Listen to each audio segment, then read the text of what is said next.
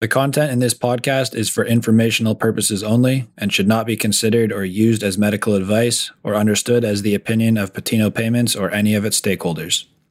Always consult your doctor to obtain medical advice with respect to the use of any substance or ailment.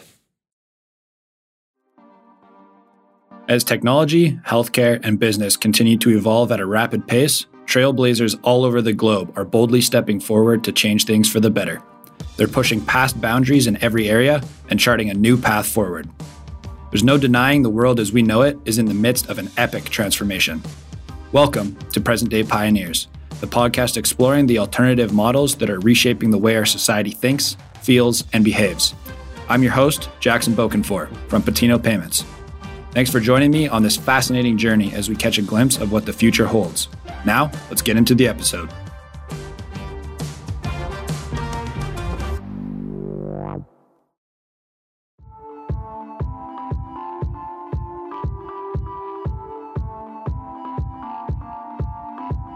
The use of psychedelic drugs as a tool for healing from mental, physical, and spiritual ailments has long been a contested topic. Despite the incredible benefits many people have experienced from using substances like psilocybin and the scientific evidence to support them, they're still illegal in many parts of the world.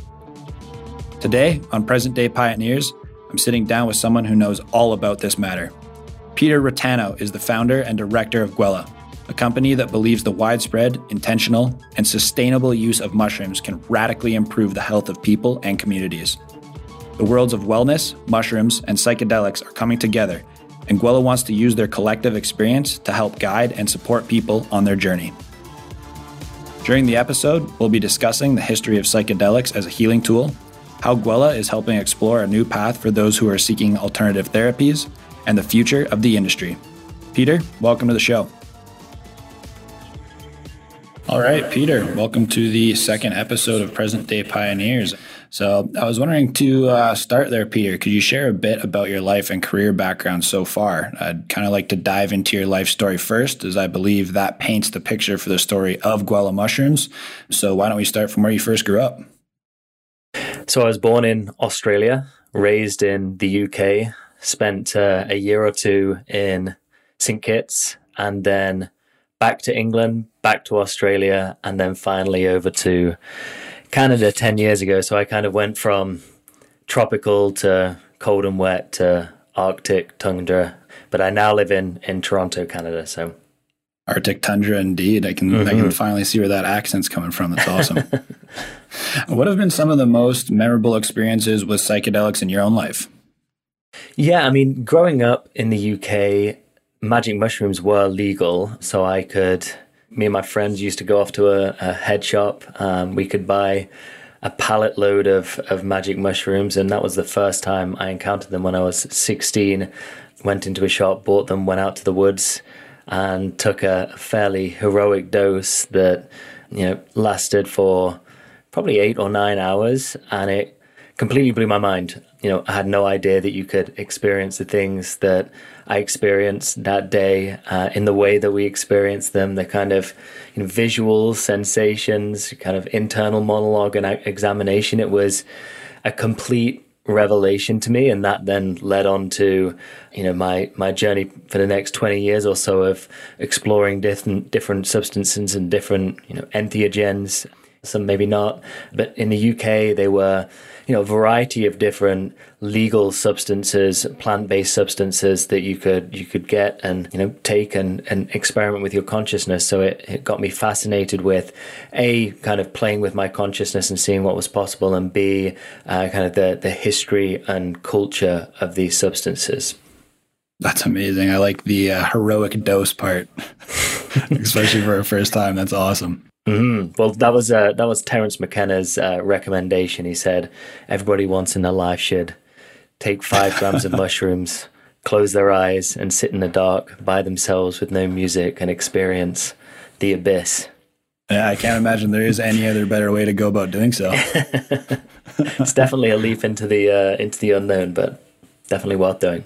So I've been listening to your podcast, Super Psychedelics. For anybody that's listening, that's Peter's podcast, and he had a guest on, Dennis McKenna. So Dennis is an ethnopharmacologist and very knowledgeable in the psychedelic space. One of the quotes that I loved that he said was, "Your state of mind will reflect your state of health and vice versa. These are not mutually exclusive." So I was wondering, why do you believe mushrooms are such a powerful healing tool compared to other modalities or substances? They historically have been used, for thousands of years as a tool for self-improvement, for growth. And so it's really only in the last 70, 80 years that the West has encountered them and started looking at them from a scientific standpoint and what the kind of mechanisms of action could potentially be. In terms of, how they work, it's still kind of TBD. I mean, there's a lot of great research. There's a lot of clinical trials rolling right now. I mean, all of these substances, whether you're talking about psilocybin or LSD or MDMA, they all work on the serotonin receptors. They all kind of produce an altered state of consciousness. They all generally bring about a state of kind of profundity and awe and allow you to think in slightly different ways. So one of the reasons why, coupled with therapy, this seems to be very plausible as a treatment for a lot of different ailments, is because it allows you to reflect and not necessarily kind of, feel the pain, but reflect on pain and see the world differently. There's what's called the default mode network. It makes us think in a very certain way, and we get stuck in different patterns. And, on a very high level, it seems like psilocybin and LSD allow us to kind of reflect on that and break those unhealthy patterns very fast. And then if you couple that with therapy, you integrate those learnings you've experienced on the trip, you can then kind of get those long-term benefits of kind of mental health improvement. Yeah, really stepping outside of your programmed framework, I would say, taking a step back and really being able to analyze that from a different perspective that normal traditional therapy would take you down, right? Right. So say, for example, MDMA, it floods you with kind of positive, warm feelings. MDMA was originally invented as a kind of therapeutic drug. It's synthetic. And what that allows you to do, say for something like trauma, is it allows a therapist to kind of work through the trauma with you, talk about the trauma, but you're not experiencing that trauma. You're not feeling the pain, which is, really an incredible tool for a therapist. So you can revisit it, you can talk about it, you can not feel, and then you can integrate what you've learned from it and try and kind of start thinking differently beyond that. I guess one of the reasons I love the theme of this specific podcast is because we get to speak to individuals like yourself who take risks exploring different opportunities in business and in life. Can you tell us when you saw a market opportunity for Guela mushrooms? Yeah, so it was just before COVID. I mean, I've always been interested in psychedelics and kind of functional health support tools. I've used them a lot myself, whether that's kind of functional mushrooms or psychedelics. But it wasn't until, a couple of months before COVID that I made the leap into the company and kind of founded it. I'd spent 4 years building a cannabis company prior to that got acquired. So part of it was, I had the kind of mind frame and the freedom and flexibility then to go on and found and build another company. So it was a combination of, I just found myself with some extra time. I was super interested in the space. And there was all of these kind of tailwinds in the market that it was clear to me that there was a huge opportunity there. We're starting to see, cultural normalization. So people talk about psychedelics a lot more, people being a lot more accepting around it. Every day you see a new celebrity come out and kind of, raise their hand and say, I took a psychedelic substance and it improved my life. Lil Nas talked about his album yesterday that he took mushrooms and it helped him. Will Smith a few weeks ago. So we're seeing this kind of cultural normalization, but we're also seeing regulatory normalization and kind of liberalization. So, we're now seeing exemptions for use in Canada. We've seen numerous different states in the US decriminalize, and there's that kind of path towards, as you get this cultural normalization, you get this legal liberalization. Slowly you'll start to see more and more and more kind of acceptance and commercialization. And so, 2 years ago, when we started Gwella, you could just start to see the beginnings of that movement. You could start to see capital moving into the space. A few early companies started to go public in Canada, MindMed, Cybin, all of these guys. And now there's, I've probably lost count. There's probably 35, 40 different public companies in Canada and the US. And so, the trend is here. It's growing. We're still at the beginning. There's still a lot of opportunity. But really, that's why I wanted to get into it. Passion, time, and this kind of once-in-a-lifetime opportunity to be a first mover in a space. Where are we on the legality scale in Canada right now with regards to psilocybins? Still illegal everywhere in Canada. I would say there's vast differences between certain provinces. So Vancouver, you may not even realize it's illegal. They have dispensaries, all over the place. It's essentially kind of decriminalized. Toronto has a ballot on the books for decriminalization, but it's still illegal. But the police really kind of have turned a blind eye to it. It's low priority, it seems like, from the feds. But we are starting to see these exemptions, like I said, come through. There's a number of different organizations pushing those kind of regulatory limits, helping people get access to these substances for doing things like end-of-life care or cancer treatments. And we'll start to see more of these edge cases, these kind of this push for the government to allow people to get access to these medicines. And then over time, you'll see more and more acceptance. I mean, that's exactly what happened with cannabis. Right. And you said that, kind of looping back there, you said that you helped found one of the cannabis companies. Do you see this shroom boom, what people are calling it, as kind of similar to what the cannabis industry went through? Similar but different. There's that saying, like, history doesn't repeat itself. It kind of rhymes. And so I'd say there's similarities but differences. I'd say certainly on this kind of legalization path, we're seeing very similar movements and kind of noises, grassroots and kind of corporate interests kind of come in. But there are big differences. And one, I would say that early on there was a lot of claims around cannabis as a medicine, but very little data and research, whereas psychedelics were studied a lot in the 60s and 70s. We have a vast amount of data on what they can do. And now we're, topping that up with the companies doing the work now. But we're starting from a very different place. We know these are very beneficial substances and we know what different kind of disorders they can be used for. So on the medicinal wellness side, we're starting much further ahead than with cannabis.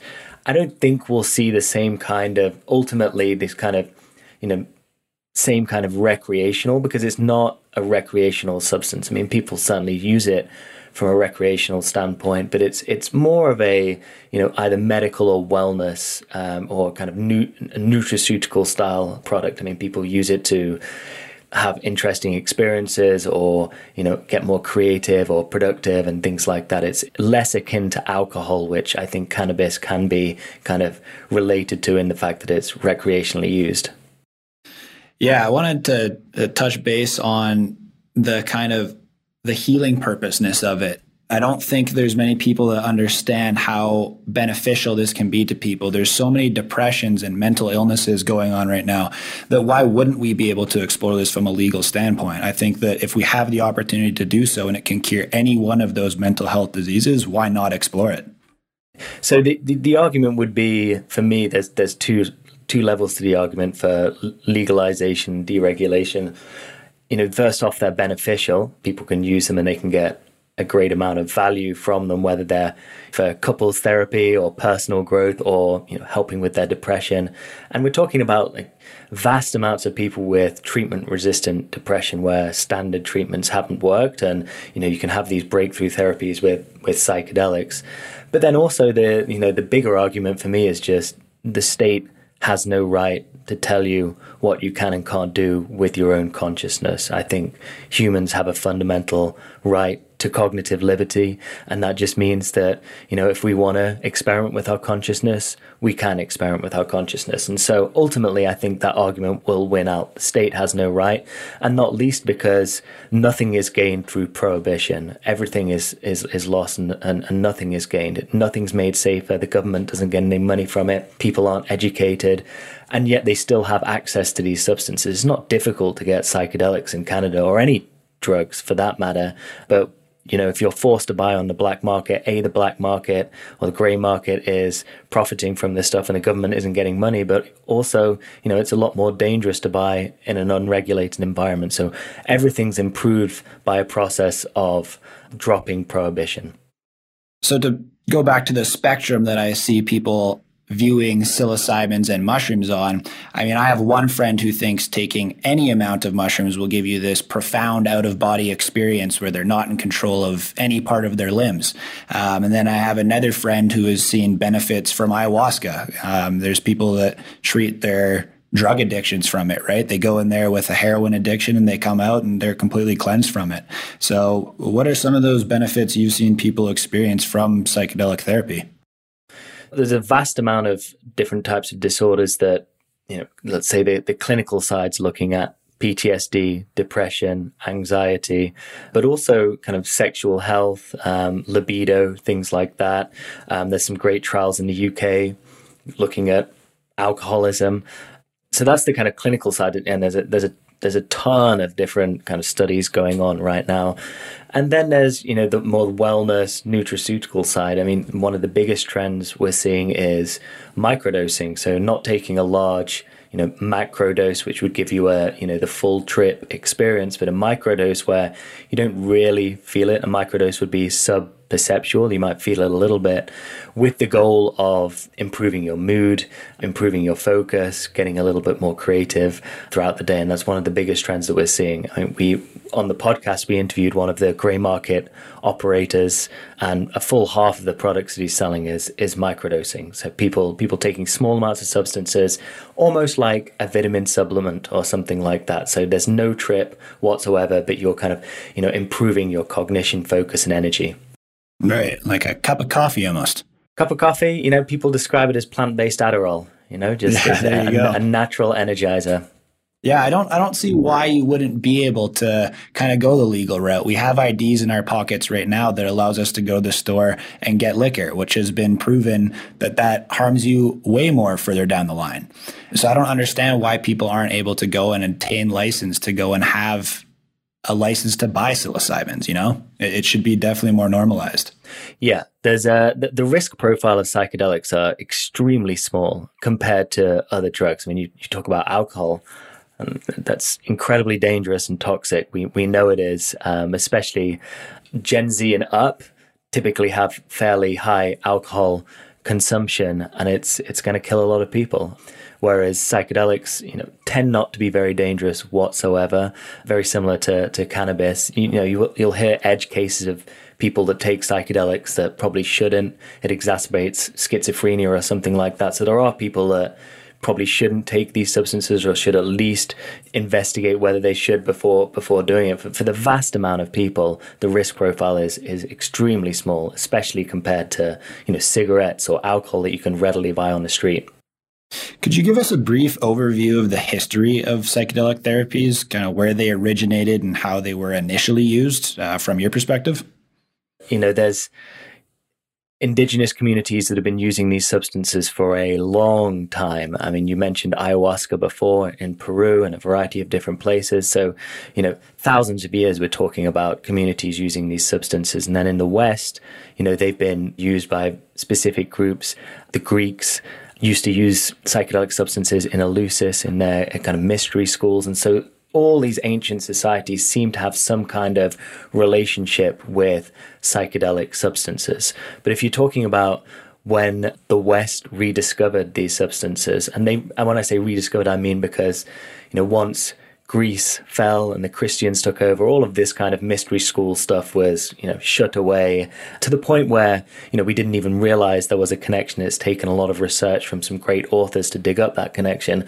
But when we rediscovered it was in 1955, when a guy called Gordon Wasson, an investment banker, went down to Mexico and encountered or took some magic mushrooms, psilocybin cubensis, and came back and wrote about it, and essentially exposed, the 1950s, kind of 60s hippie movement to this incredible experience. And that's when people like Tim Leary, went down to Mexico and also experienced it. He then took it back up. Tim Leary was a Harvard psychiatrist, scientist. He was friends with Richard Albert, who became Ram Dass. And so there became this kind of Harvard collective of people that were all scientists that were super interested in what these substances could do from a therapeutic standpoint. And they're the ones that really kick things off in the West again.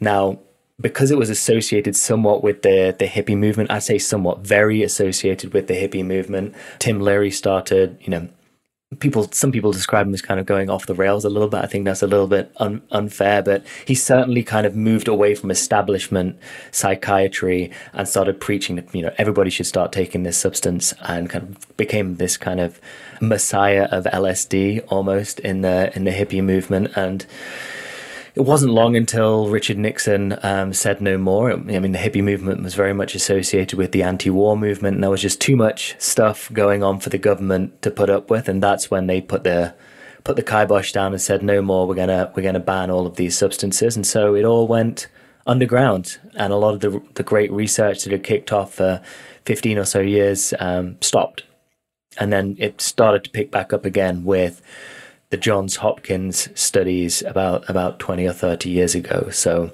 we've got a relatively short exposure to it in the modern kind of Renaissance context, but we've been since the 50s and 60s it's really been a part of the Western culture.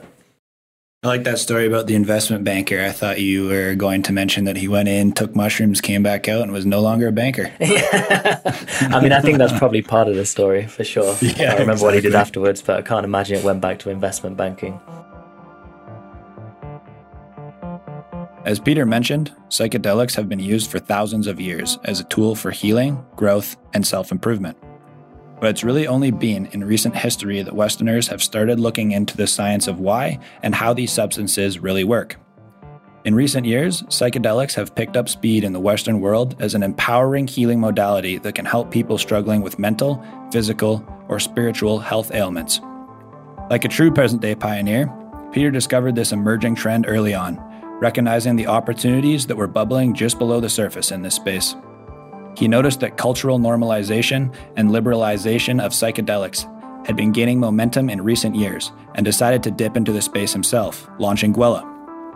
When he first launched the company, Peter knew of a few other companies operating in a similar space, and now just 2 years later, the area has exploded with activity. As it turns out, Peter was right to follow his instincts and dive into the emerging world of psychedelics in Canada, which is only going to continue growing in the near future. Next, I asked him more about the shroom boom we're seeing right now and where he sees the industry headed in the future. Let's go back to Gwella. How is Gwella taking a new approach to psychedelic-assisted therapy? So what I wanted to do with Gwella was take a different approach from a business standpoint. I wanted to do something where there was some white space and some opportunity for differentiation, but I also wanted to look at these substances in a different way. So when I started the company, most people in the kind of the business models were either drug discovery, what can we apply LSD or psilocybin or variations of to fixing a disorder, or building clinics where people could go and get treatment.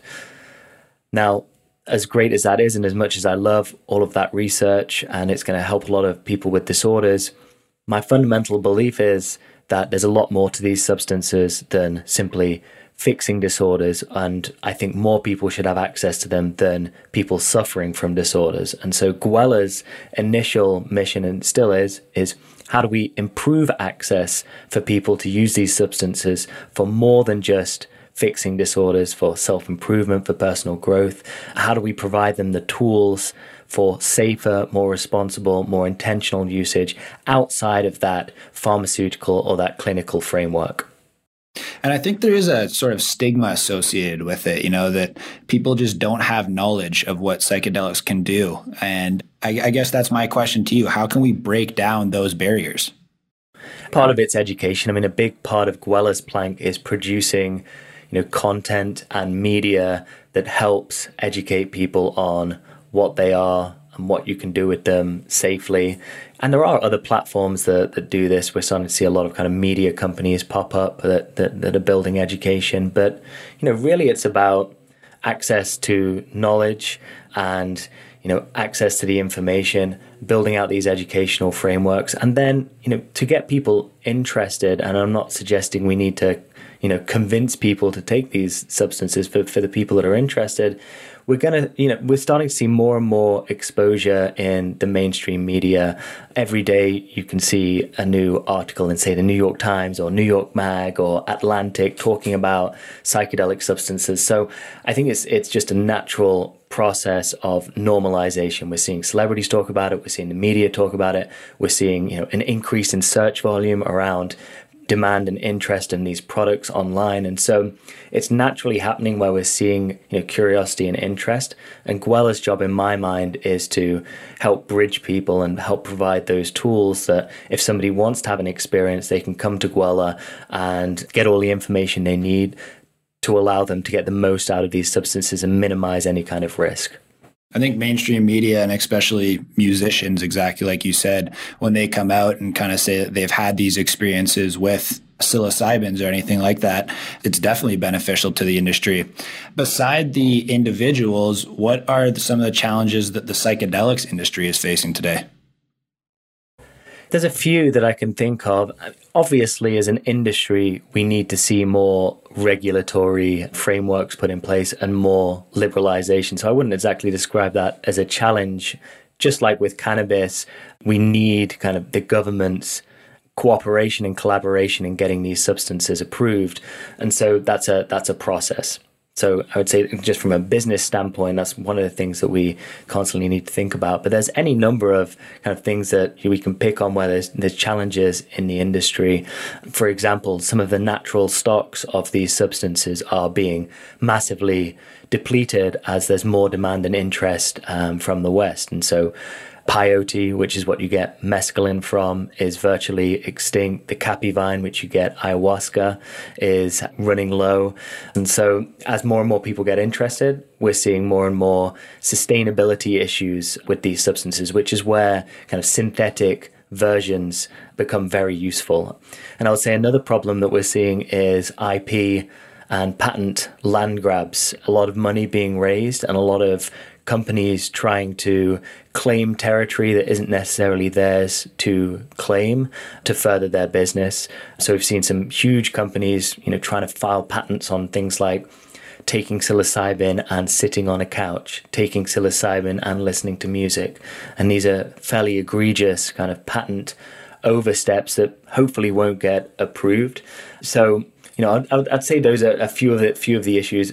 And it's complicated, right? I mean, one of the ways that we get synthetic versions or novel synthetic versions is by allowing IP and patent rights, because you don't get that innovation without it. So there's this kind of friction going on where we need this innovation, we need this development, but equally we need to protect, indigenous communities, and we need to protect the work that's been done already, and we need to be making sure that these substances are accessible to people that want them without, very expensive or very prohibitive frameworks put around them. I mean, there's clinics that are around at the moment which are super cool, but they cost like $8,000 for a session. I mean, that's completely inaccessible to some people, and there's no reason why psilocybin's dirt cheap. Now the therapy, is different, but there's all these different frameworks we need to think about to maximize people access to these substances should they want them.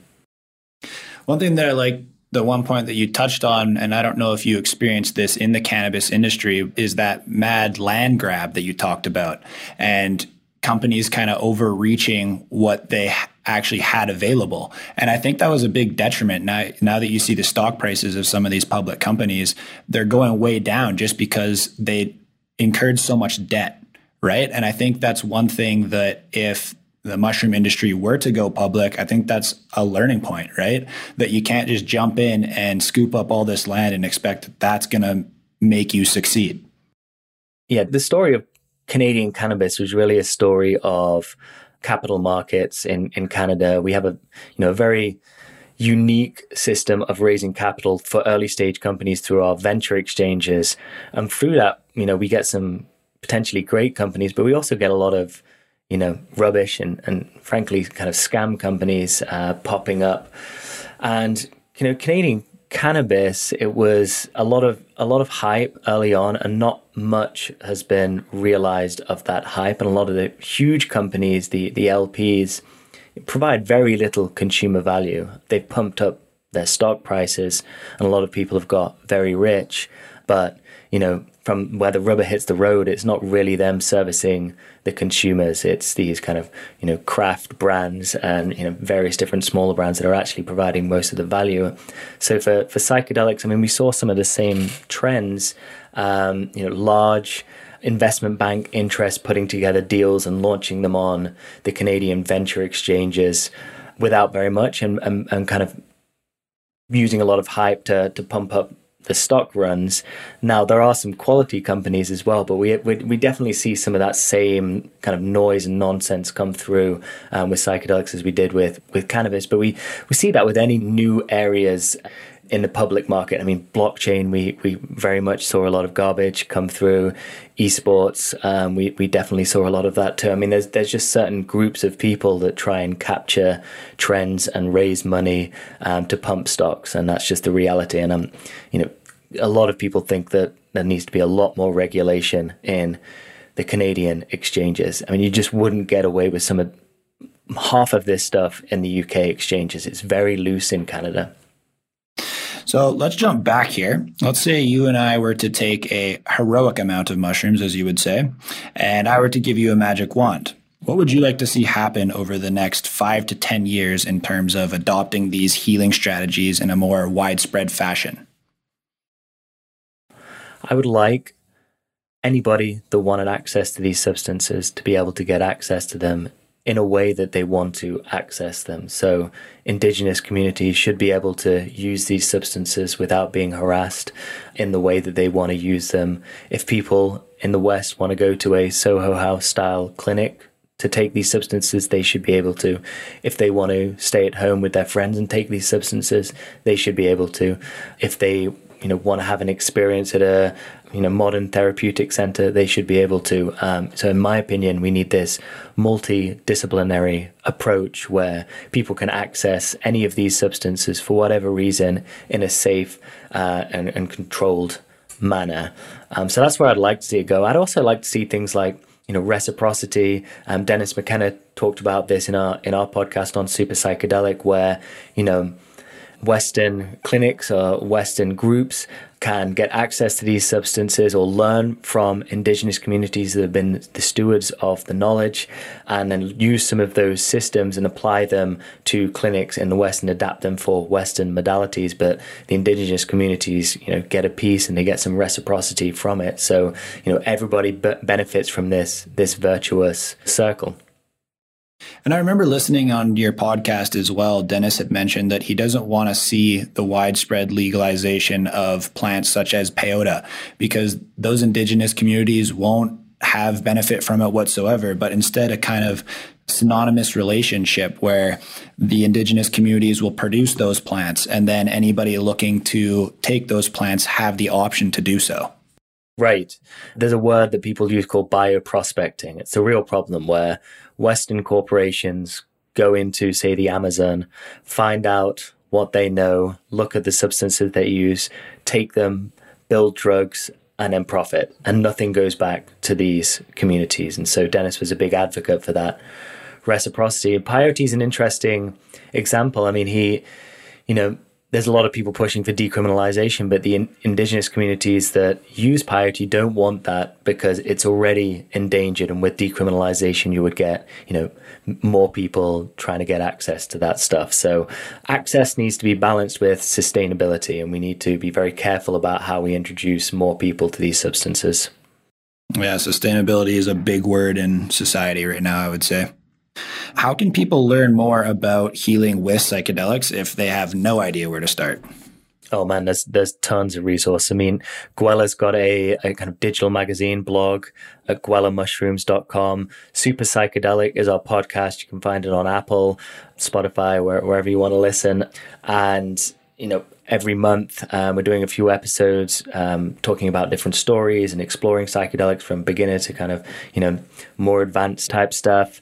But there's tons of sites out there. I mean, Third Wave is really good, has some great information. Double Blind's really good, has some great information. I would check out MAPS. They're probably one of the most respected not-for-profits in the sector. Tons of great information on there. So it's all out there to be found.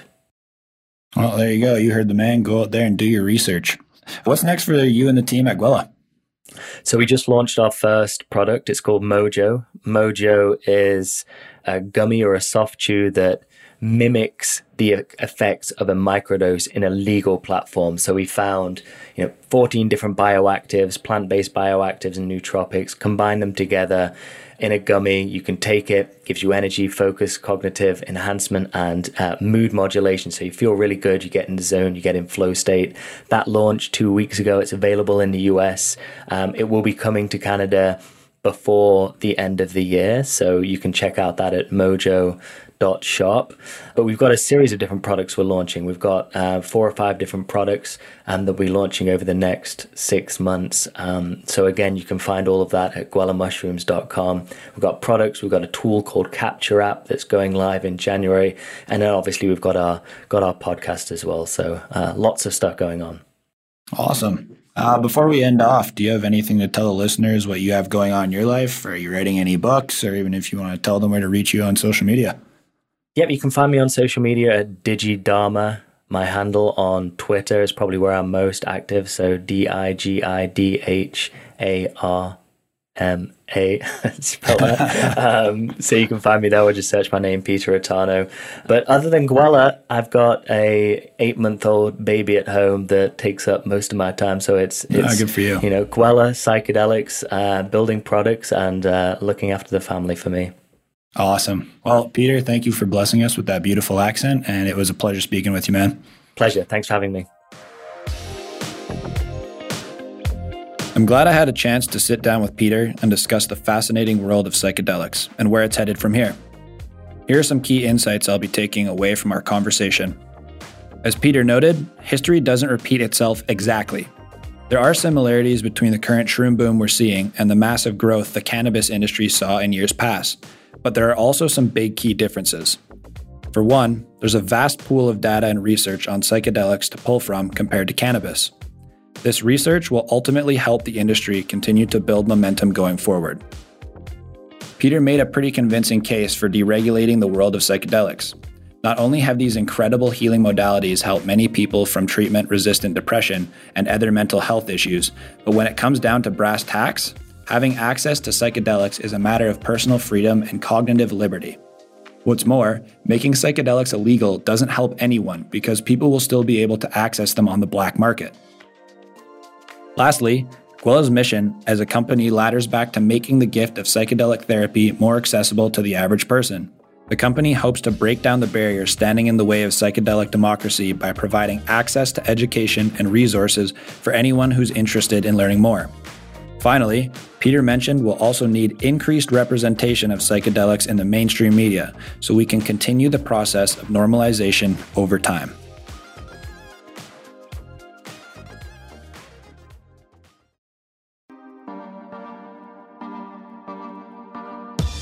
Thanks for listening to Present Day Pioneers. I hope you learned something valuable from today's episode and that you're feeling inspired to forge forward boldly into a better future. I'm your host, Jackson Bokenfour. Be sure to tune in for the next episode and don't forget to subscribe, rate, and review the podcast.